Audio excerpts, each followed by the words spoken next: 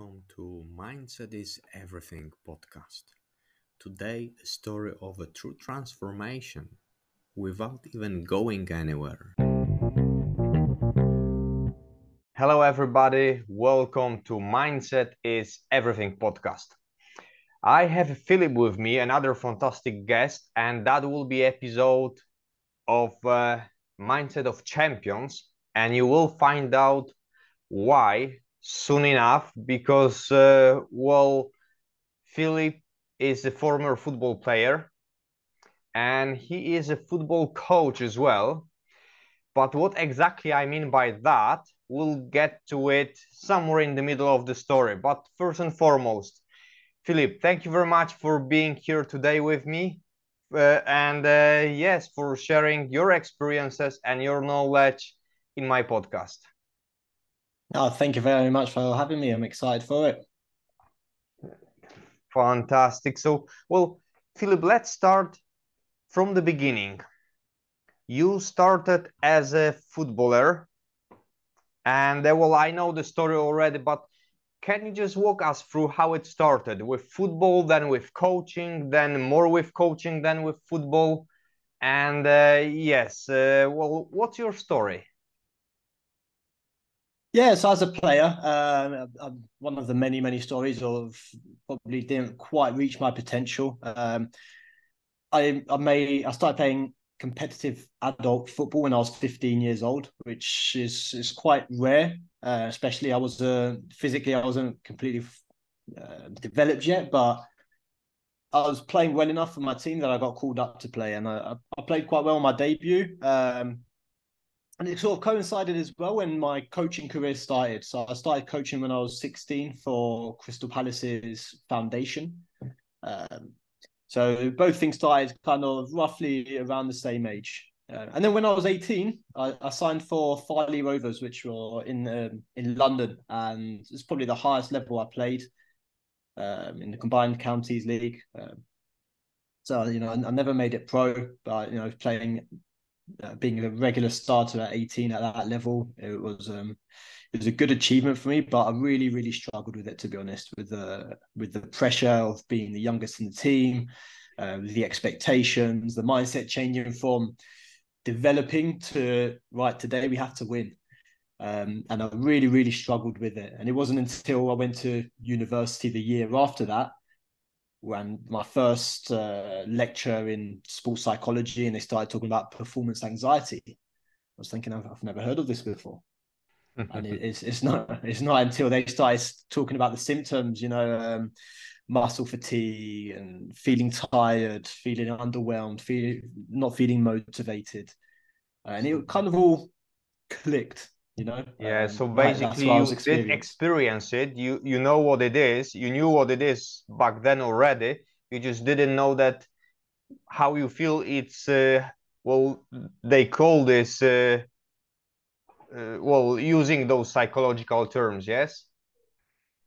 Yeah, that absolutely. And I don't think I'd heard of anxiety before either. It was it's not like today where you hear it quite often. Back then, it was very much, it wasn't used. And the reason why it clicked as well, because as I was playing for Farley Rovers on a Saturday, on Sundays I was playing for a team with my friends and my cousins, and on those days I was feeling really excited. I was feeling energetic, and it's the day after I was playing, so you'd think I'd feel more tired. So I always kind of had a curiosity around that. Yes. So but saying all that because it connects for me already, and let's be honest here. I know that story and I know what you were going through, but just to be clear for everyone who listens now, why actually you never went pro? Because you had a great start. You've been like a rising star there. What happened along the way? Yeah, I think it was a bit of a mixture of things. I think the main thing was I didn't know how to deal with the pressure. Again, back then, psychology was probably just starting off, but it was still a bit taboo in a way. It was very much an era of, just man up. So I think dealing with pressure, dealing with anxiety, I didn't have the tools to use back then, and it was I probably wasn't good enough either. In hindsight, I think I was probably good enough to eventually play at a high level if I knew if I had that toolkit with me, if I maybe had someone to support me in that sense of things. But yeah, I think it's probably a combination of both, not quite having the toolkit and probably not being good enough. Yes, but even with all these difficulties, football environment, generally speaking, is where you belong until now, technically, and it's your past, it's your present, and most probably your future for a long, long time. What what made you love football so much? No, my dad was the main influence. I went to my first game when I was 3 years old to go and watch Crystal Palace play, who are now in the Premier League. Back in those days, we won. We were in the Championship. So I went when I was 3 years old. The first game I went to, I started crying. I couldn't see anything, and then suddenly everyone jumped up and shouted and screamed, and it kind of scared me.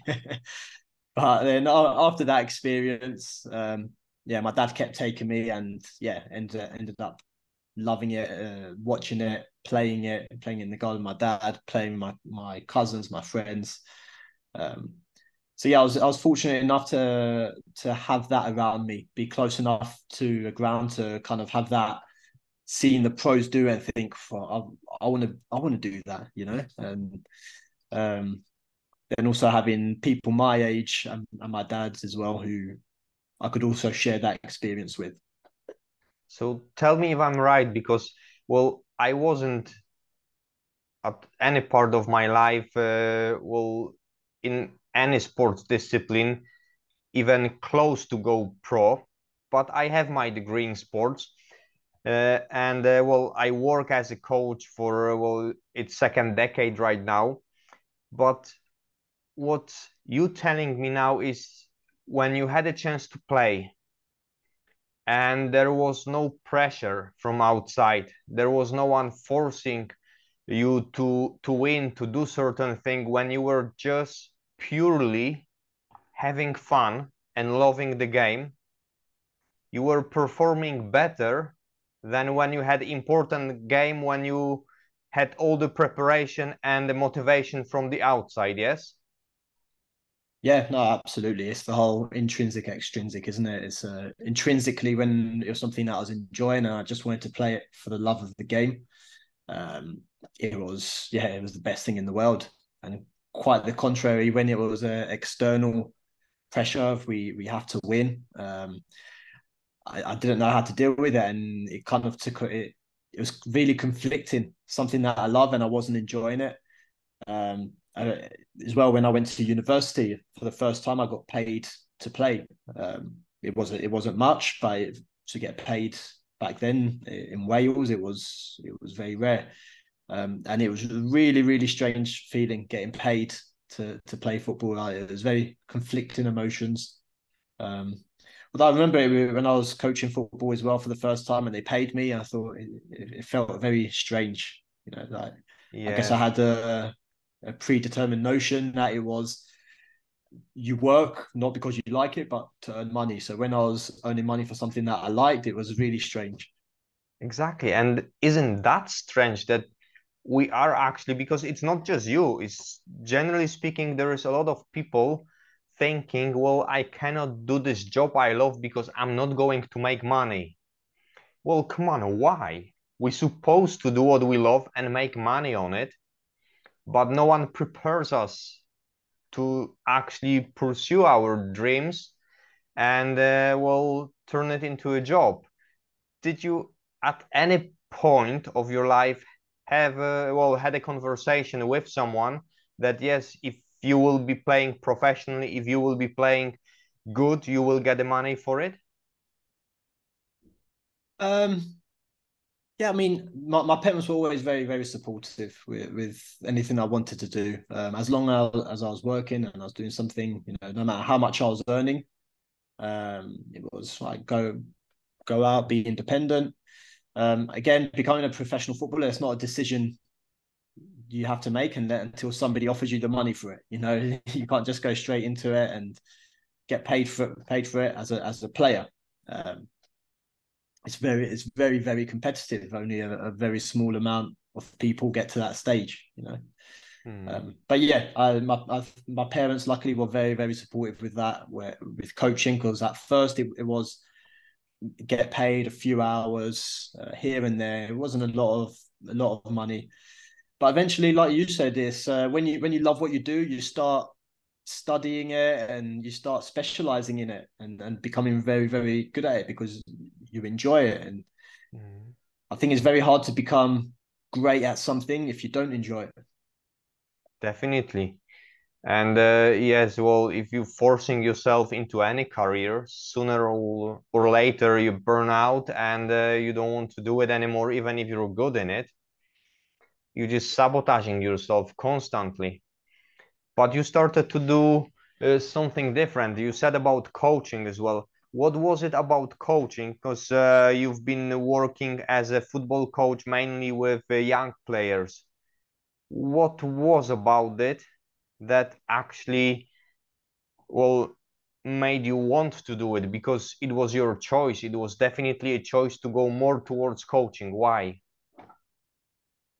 Yeah, you're absolutely right. And I started off with younger players for the last probably 7 years. I've been working mostly with adults, but yeah, initially starting with young players. And I guess it was, I guess whenever anyone has a fascination with anything, you think about coaches or psychologists or something like that. It's usually because they've gone through an issue and they spend so much time trying to work out that issue for themselves that they want to pass on those tools to others. So going back to while I was why I was struggling so much with performance anxiety and struggling to deal with the pressure.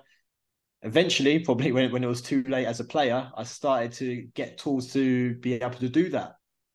So then my internal motivation was, right, I want to teach this to people whilst using football as the platform. I think football's a great platform to do it, any sport really, because every week or two you're going through a setback. There's not many jobs, I guess, where it's so consistent. Whether you lose a game or you get injured or you get dropped or you're not playing well, you've constantly got a setback to practice these tools and skills to get over them. And I think it's a great tools as well to use in life. Definitely it is. And well, one important thing that we need to mention in here as well in each and every sport is teamwork. And with individual sports, it was different back in times, but now also they are being seen, even if there is a, well, athlete that competes individually, everything is being seen as a teamwork with everyone who works around him. So teamwork is something that we learn in sports, and that's important Yeah, part of it. yeah, it's relationship building, isn't it? No matter what you're doing in life, you're going to have relationships with that's friends, family, or colleagues. So I think sport again is a great platform to kind of sharpen that sword for those soft skills. Definitely. Talking about soft skills, because yes, you're still coach and you still work with footballers, but you don't tell them how to play right now. Well, not technically, you don't coach them as a football coach, but you still coach them. So what it is that you are doing now? Yeah, so I mean, I was been coaching on the field for 18 years, and I just feel like it's a bit of a right. What's the next step now? And I was thinking what I really love about the job, especially with adult senior players. And the part that I love the most with them is working with them one on one. And luckily, here in Alicante City, um, we had the opportunity to be with the players full time. So day in, day out, you're with them, not only on the field, but off the field as well. So yeah, I was able to be with the players on a day-to-day basis, help them set their goals. Again, there's so many problems that arise. I'm injured. I don't know how to keep myself motivated. My confidence is low. It's again something that everybody goes through, but we're just using football as a platform. So my job as a mindset coach now is to help them give that individualized skill set, because everyone is different. Everyone has a different challenge. Exactly. So that's what we see exactly in here now. It's going through your transformation. It was well, first love to football and great success, great start. Then a lot of pressure that you haven't been ready for, and transition. More coaching than playing. Then again, coaching, getting a well good experience in it, and then again there was something missing, and you went more into psychological side of the football player. So technically you walk the whole path, and when you are where you are now is a mindset coach. So you're using the point of view of the player, of the football coach, and a mindset coach with additional psychological knowledge. But would you say that the mindset to get better and overcome obstacles is still the same?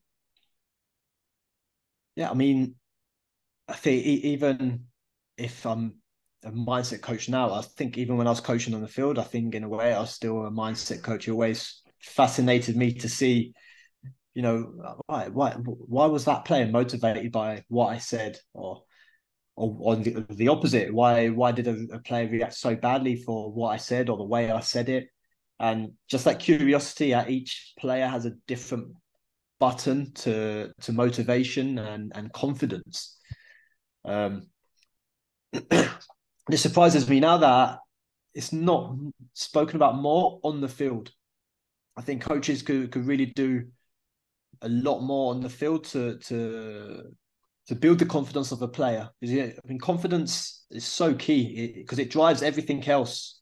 So in football, for example, when you're confident, you can run faster, you can jump higher, you feel stronger. Technically, you feel that you can strike the ball cleaner. Tactically, you have more concentration. It drives everything. So it surprises me, to be honest, that it's not used more. Yeah, so basically what you're saying is that every athlete, not just the footballer, every athlete should have a life coach, mindset coach as well, yes? Yeah, I mean, however they see it, it doesn't have to, if you can get a mindset coach or a life coach, then great, because you're going to get somebody who's going to help keep you accountable for yourself. But even just having a support system, I think helps. Some of our players, they say that the best advice comes from parents or friends, colleagues, teammates, and the coach as well. And not being afraid to go to the coach and try and speak to them after training. And I think that's the hardest thing for coaches now is when you're on the field, you might have 20, 22 players on the field. So giving them all that individualized attention is tough, of course, and they're not all going to get that. So I think that's why players do tend to come more to mindset coaches now than before, because they can't get that individualized platform. Fantastic. So that's what I wanted to know, and that's what I wanted to hear, just to confirm the way I work, well, throughout my experience and how I work with my clients now. It's important for people to hear it, that the support system, the talking is so crucial, so important, because it transfers not just to, well, challenges that we face in professional sports, it transfers into everyday's challenges, basically. Yeah, 100% agree. Yeah. Perfect. So saying that, well, if someone wanted to get in touch with you and find out more about what you are doing and how you're doing it, where they can get in touch with you? So my company is called Mindsight Sports, MIND sport.com. You can either go straight onto the platform there. You can find different mindset coaches or connect straight with me. My email is coach@mindsightsport.com. Again, on all the social network platforms as well. Instagram, I'm probably the most active on. So yeah, if anyone wants to get in touch, then please just DM me, message me, email me, and I'll be happy to speak with them.